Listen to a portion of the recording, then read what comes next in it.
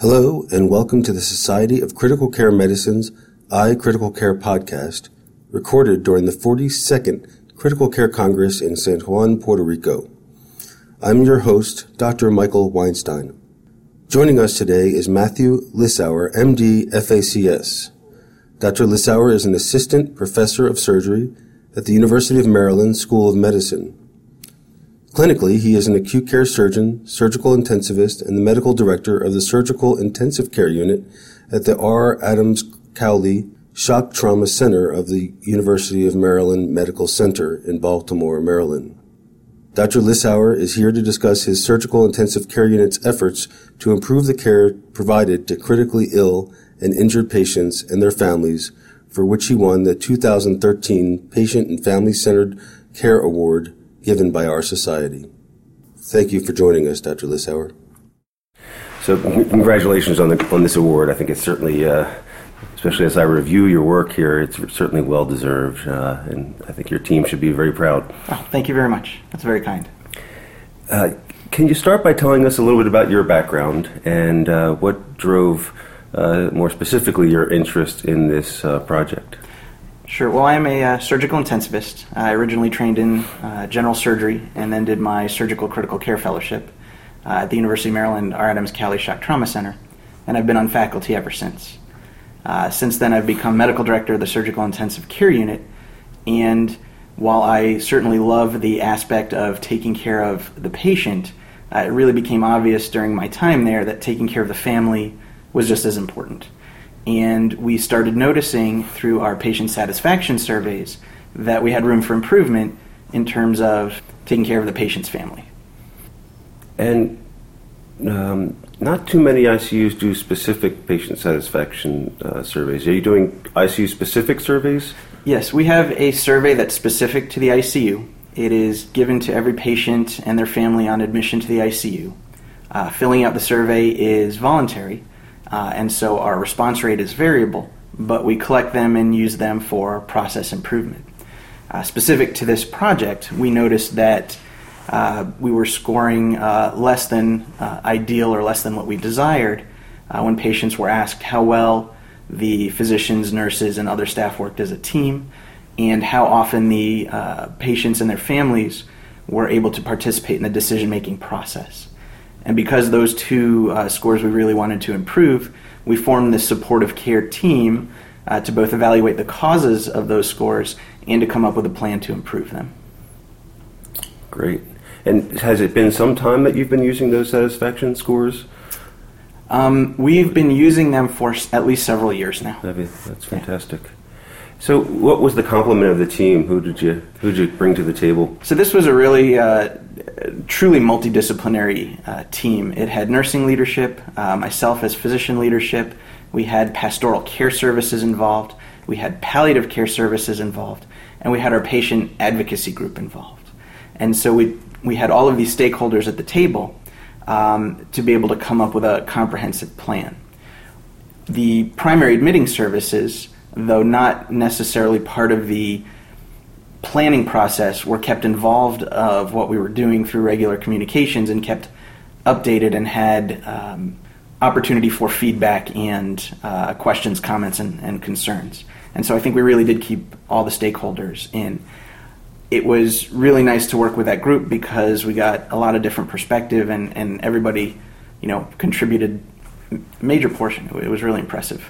And the patient advocacy group, were those patients and families, or prior patients and families, or are they? Is it a group within their hospital? Yeah, so patient advocacy in the hospital is actually a separate group of professionals. In general, they tend to be called on when there is a crisis. Somebody lost their belongings, a patient feels they weren't treated well or were ignored, and when a patient has a complaint, then the nurse will call patient advocacy, and a member of that group will come and see the patient, and they act as a liaison to try and sort of quell that problem to the patient's satisfaction. We felt it important to include them in this process so they could see the genesis of some of these problems and maybe, anticipate them and stop them before they became a major problem. And so we really felt it important they be part of the team. And As a SCCU director myself, I'm pretty aware of the admitting services perspective, and it's oftentimes a little bit challenging to get them involved in such a project, and sometimes such a project can make them a little bit nervous about where the lines of communication will flow. Did you have any of that type of issue with your group? Or? It was actually surprisingly less than I thought it would be. There was some concern. Some of the physician admitting groups thought that this was an effort to push palliative care on their patients and that perhaps we would withdraw support sooner than they might have planned.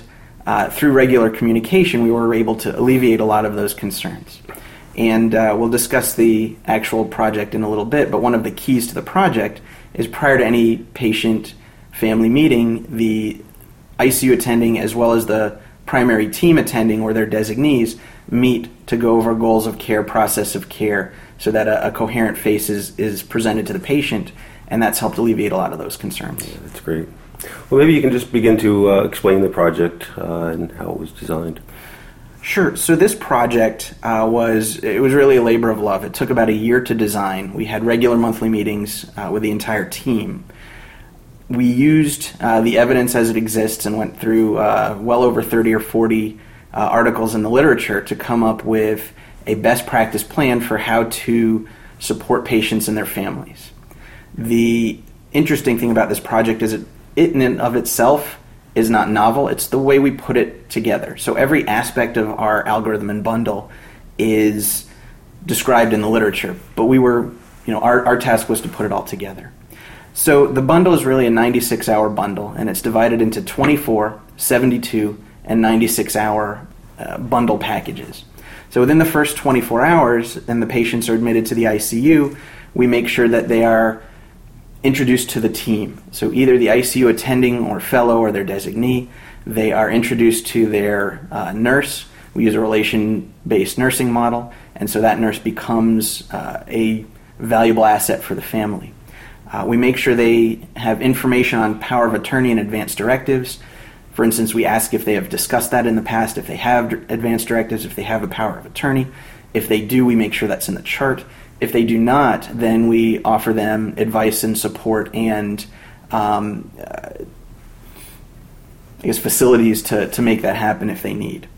May I ask, because it's a term that I'm not sure I'm familiar with, but a relationship model of nursing? Sure. It's relationship-based nursing, where each patient has a primary clinical nurse that's assigned to them, so that when that nurse is on shift, she will always get that patient. So there's continuity from a nursing standpoint, and they're able to form relationships with the patient, with their family, advocate for the family, and it's one of the facets of family-centered care. That's great. Yes.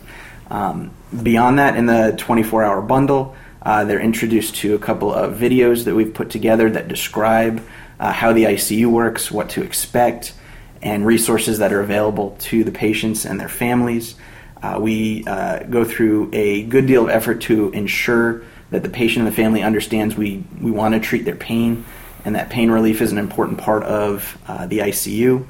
And those are the sort of major facets of the first 24 hours. The introduction to the ICU, the introduction to what to expect.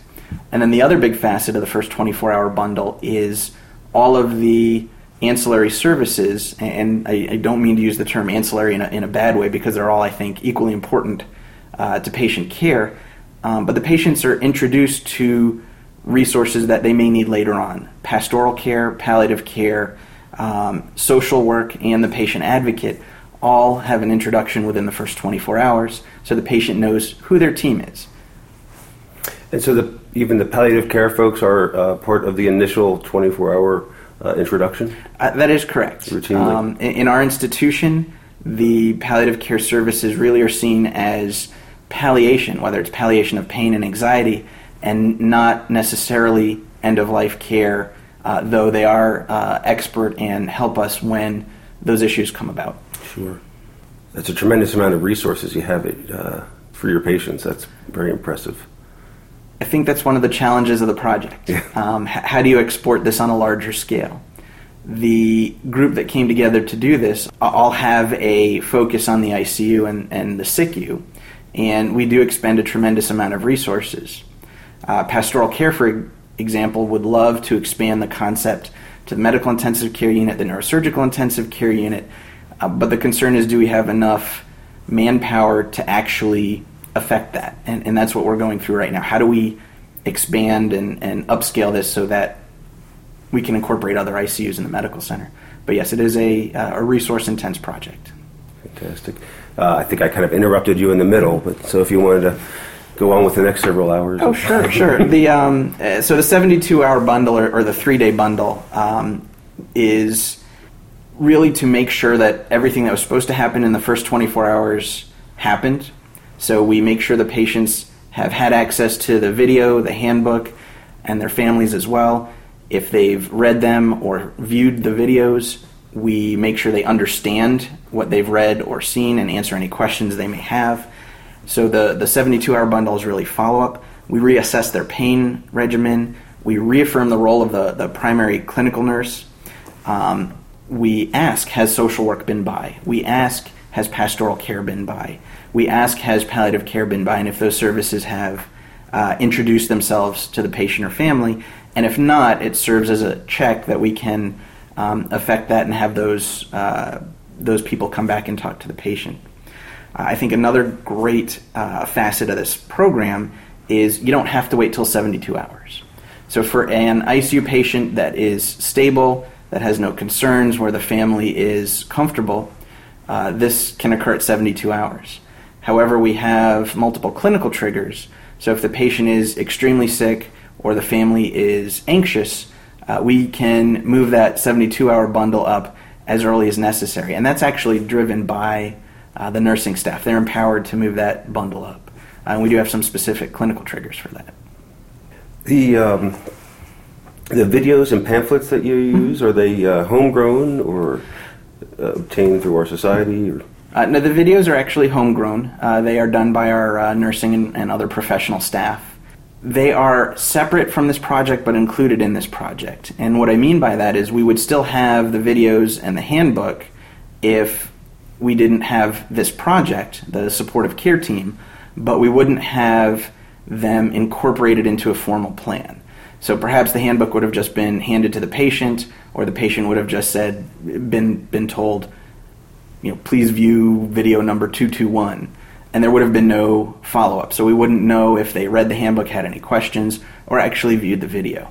By incorporating them into the algorithm, we can ensure that they've had the opportunity to watch it if they desire. If not, we can ask them why. If they have any questions about the video, we can answer them directly. So it formalizes the use of the tools that we previously had.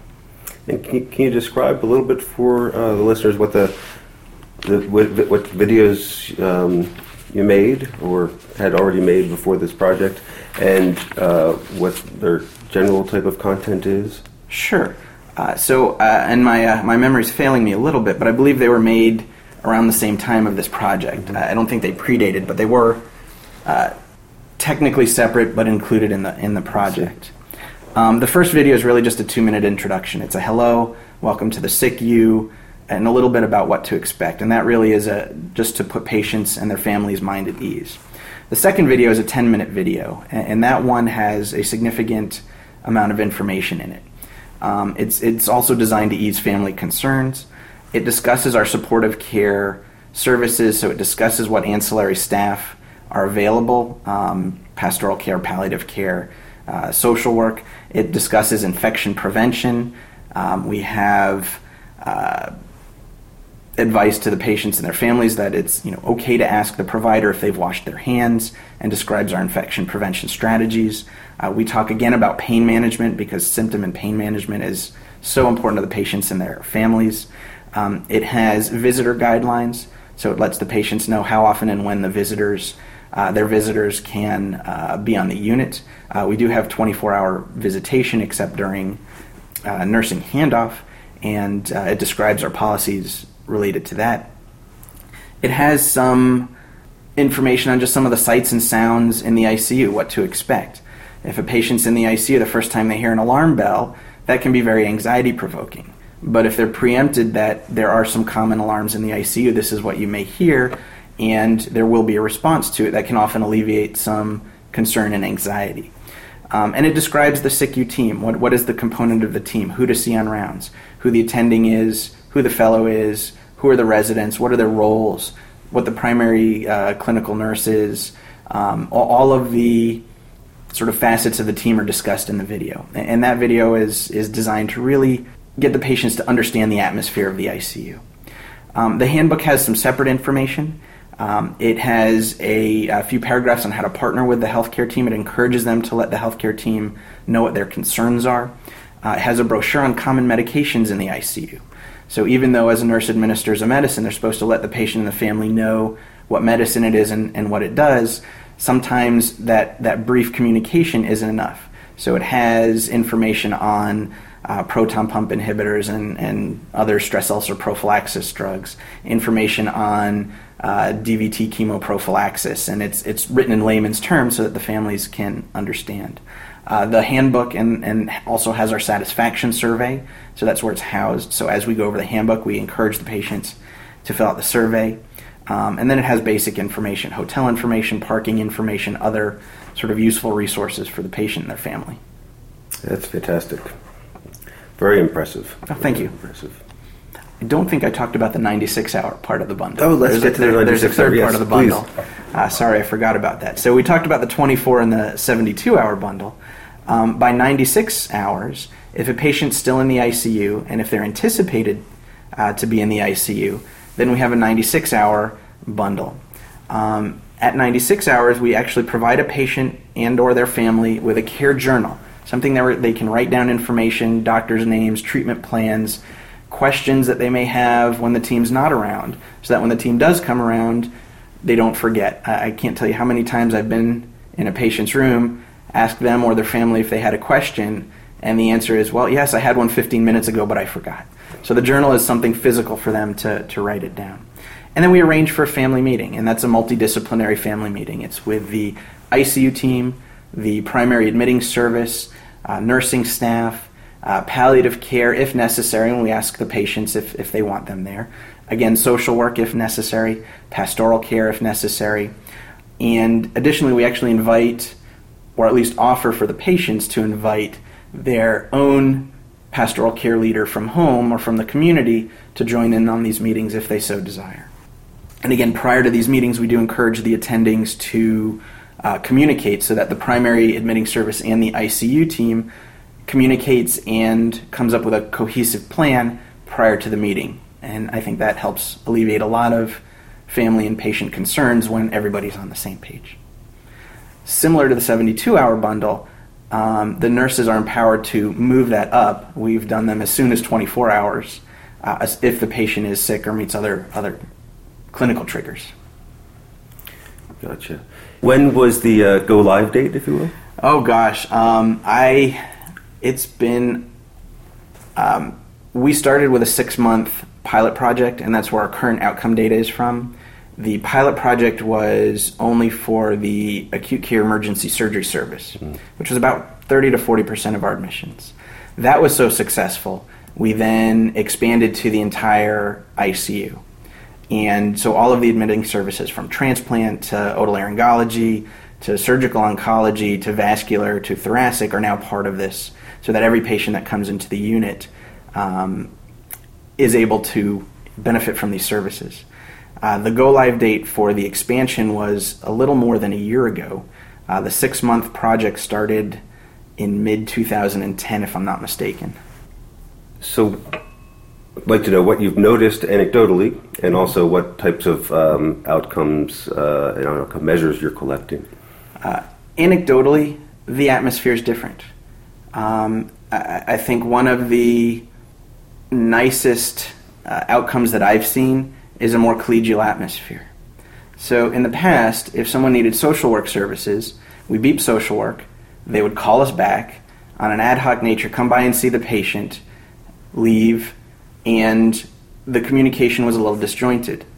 Now, all of the social workers are on the unit on a more regular basis. We have more FaceTime with them. They're able to see the patients from the start of their care process, not necessarily at a crisis point. And so they're able to plan and anticipate, and it's made it just a much friendlier environment. There's a lot more, again, FaceTime and communication and collegiality, and that's been a very nice benefit. From an outcome standpoint, during our 6-month trial period, we did see patient satisfaction surveys improve. For instance, when patients were asked about their participation in decision-making and whether they were allowed to participate, prior to the survey, less than half of patients actually reported being part of the decision process. Again, that was one of the impetuses to create this. Afterwards, it was well over 2/3 of patients. And so we saw a significant increase, and that was only during a 6-month trial. My personal feeling, and we're currently gathering data, is that the percentages are actually higher now. But hopefully we can have that data for you at some point. When asked if the physician, nurses, and other staff work together as a team, before, about 64% of patients or their families thought we worked together as a team. Now it's well up over 80%, and again, that's just after the 6-month trial. So both from an atmosphere standpoint in the ICU and from a data standpoint, we've actually noticed an improvement in these outcomes, and we're all very pleased because that was our goal, and we're happy to see this moving forward. Yeah, congratulations. Thanks. I must ask, did you have either external or internal funding for this project? No. We actually did this with very little funding. The medical center was generous in that we had the FTEs we needed to take care of patients, but within the FTEs that were already allocated us, we rearranged to create this process. But there was no specific funding for extra nursing staff or extra people to help with this. This really was a homegrown project. Wow, even that much more impressive. Yeah, thank you. What were the greatest barriers, would you say, or challenges along the way? There were a couple of challenges. While we talked earlier that the vast majority of the primary admitting services bought into this early and were supportive early, there, of course, as with any project, there were some skeptics. And so there was a significant amount of work generated to try and demonstrate to them that the project was worthwhile, that they should participate. We were able to overcome that, but some of those same services, when it comes time for a family meeting or another aspect of the bundle, it's sometimes difficult to get them to participate. In the ideal world, everybody would be together, but sometimes we have to work a little harder to make that happen. So I think that's one challenge.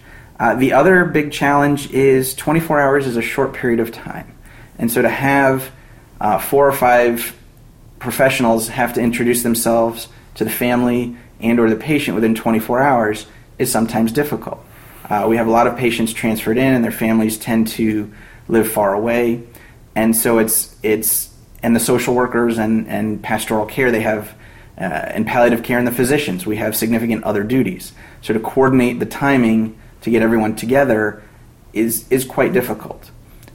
Because of that, we make sure that our professionals stop by, but if, say, the patient's intubated, sedated, and the family's not there, we can leave literature for the patient and their family. And then when the family comes in, either the nurse or the resident or the physician, the attendings or the nurse practitioners, will ask the patient or their family, have you read what we brought? Do you have any questions? Would you like to meet in person? The social worker, they can help you with X, Y, and Z, and then we can call them back. So that 24-hour short time period was probably the other biggest challenge. Are you keeping track of how often you're successful in meeting the benchmarks? Yes, we actually have a fairly comprehensive checklist that we're using to follow outcomes. So, for instance, it tracks the date, who the patient's nurse is, and it has a checklist for the 24-hour bundle. So, was the spokesperson identified? Does the patient have a power of attorney or advance directives? Do they want to pursue that? Has code status been addressed? Have they been given the folder, the handbook that we've talked about? Have they been offered the video that we've talked about previously? And has the multidisciplinary team introduced themselves to the patient? Physician, nursing, palliative care, pastoral care, social work, etc. We review the relationship-based care model and the primary clinical nurse. And so we have checklists for all of that. either yes, no, not applicable, and if not applicable, why did we not need that particular intervention? And so as we gather more data, we'll know more about how well we're doing, besides just the patient satisfaction surveys that have improved significantly. I think the other thing to talk about is the clinical triggers. Okay, yes. One of the other facets about this project that's, I think, really important is, again, it didn't introduce anything new that we didn't have. It introduced how we present that to the patient and how we formalize the process of getting that information to the patient. And it also empowered the nurses to get that information to the patient and or their family in the most expeditious and beneficial way possible.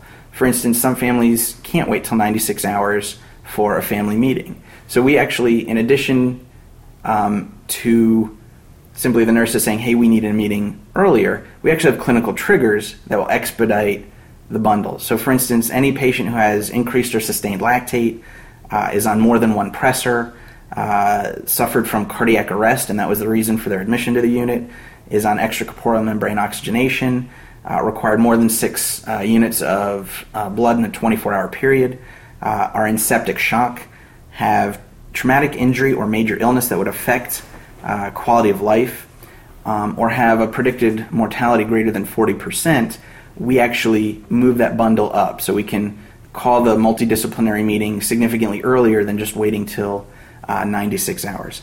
Additionally, we look for psychological triggers. If there is anxiety, confrontation, nervousness that we notice in the families, we can often alleviate that by moving the bundle up sooner. So we're looking at how often the bundles are done at 24, 72, and 96 hours, but we're also looking at how often do we have to expedite the bundle so that the 72-hour portion is actually done at 24, 36, or 48 hours. Those are tough triggers to come up with, I imagine. I guess there's always a room for discretion as well. So just the general gestalt that we need to move this up. Did you feel a specific need to come up with specific triggers, or rather than kind of the feeling by all the practitioners taking care of the patient? I think what the triggers do is catch patients that maybe we miss. That somebody who may look okay from the nursing or physician standpoint, but because of their underlying physiology or diagnosis, perhaps they have a 50% mortality, it's important that the family understands that earlier. So it's not a absolute, oh, you've met this and we have to do this. It's they're in the bundle, oh, they met a trigger, should we move the bundle earlier? It's a prompt to have the discussion to expedite the bundle. And I think that's where its value lies. And it does catch some patients that perhaps we miss that need an expedited bundle as opposed to waiting to the 72 and 96 hours. Again, I'm really impressed by this project. What advice would you give others who want to implement similar types of projects in their ICU? It sounds like a daunting amount of work, but it's really not. It is I think, important facet of care in our ICU, and we're working to export it to other ICUs in our facility because we believe in it so much. The work effort is modest, but what you get back from it is far more valuable. It is, the juice to squeeze ratio, so to speak, is fantastic. We noticed a real improvement in communication, patient satisfaction, in collegiality, in being able to discuss issues with people who we didn't see as often in the ICU prior to this, whether it be the social workers or pastoral care or palliative care. And so it does require some work. It does require some resources. It is not as daunting as maybe it sounds on this podcast. It really was very doable, and the rewards are just beyond the data. The rewards are measurable. It really has made the SCCM a better place in general. Yeah. Well, once again, congratulations on both winning the award, but probably more importantly, the service that you are providing for your patients and families. You should really absolutely be commended. And thank you so much for joining us here today. Thank you very much. I appreciate the opportunity to talk about what we've done, and we're very excited because I think our patient outcomes are going to be better, and our patient family satisfaction scores are rising and in a positive trend. And I agree with you. I think that's the important part of this, improving patient and family care. Great. We look forward to more work from you. Thank you very much. Appreciate it. Cool. Well, this concludes another edition of the Society of Critical Care Medicine's iCritical Care podcast. Thank you for listening, and please check out our website at www.sccm.org/iCriticalCare for more information. You can now also find us on Stitcher and Beyond Pod, as well as on iTunes. For the iCritical Care podcast, I'm Dr. Michael Weinstein. SCCM has a variety of new and updated publications for dedicated critical care experts like you. Visit SCCM's online store at www.sccm.org/store. For SCCM's logo apparel, visit www.sccm.org/apparel. Michael S. Weinstein, MD, FACS, FCCP, serves as an associate editor for the iCritical Care podcasts. Dr. Weinstein is Associate Professor of Surgery at Jefferson Medical College in Philadelphia, Pennsylvania. He is Director of the Surgical ICU and Executive Medical Co-Director of the Thomas Jefferson University Hospital Programs for Critical Care. His clinical and academic interests relate to palliative care integration in the intensive care unit, medical ethics, diaphragmatic pacing, and spinal cord injury. The iCritical Care podcast is copyrighted material and all rights are reserved. Statements of fact and opinion expressed in this podcast are those of authors and participants and do not imply an opinion on the part of the Society of Critical Care Medicine or its officers or members.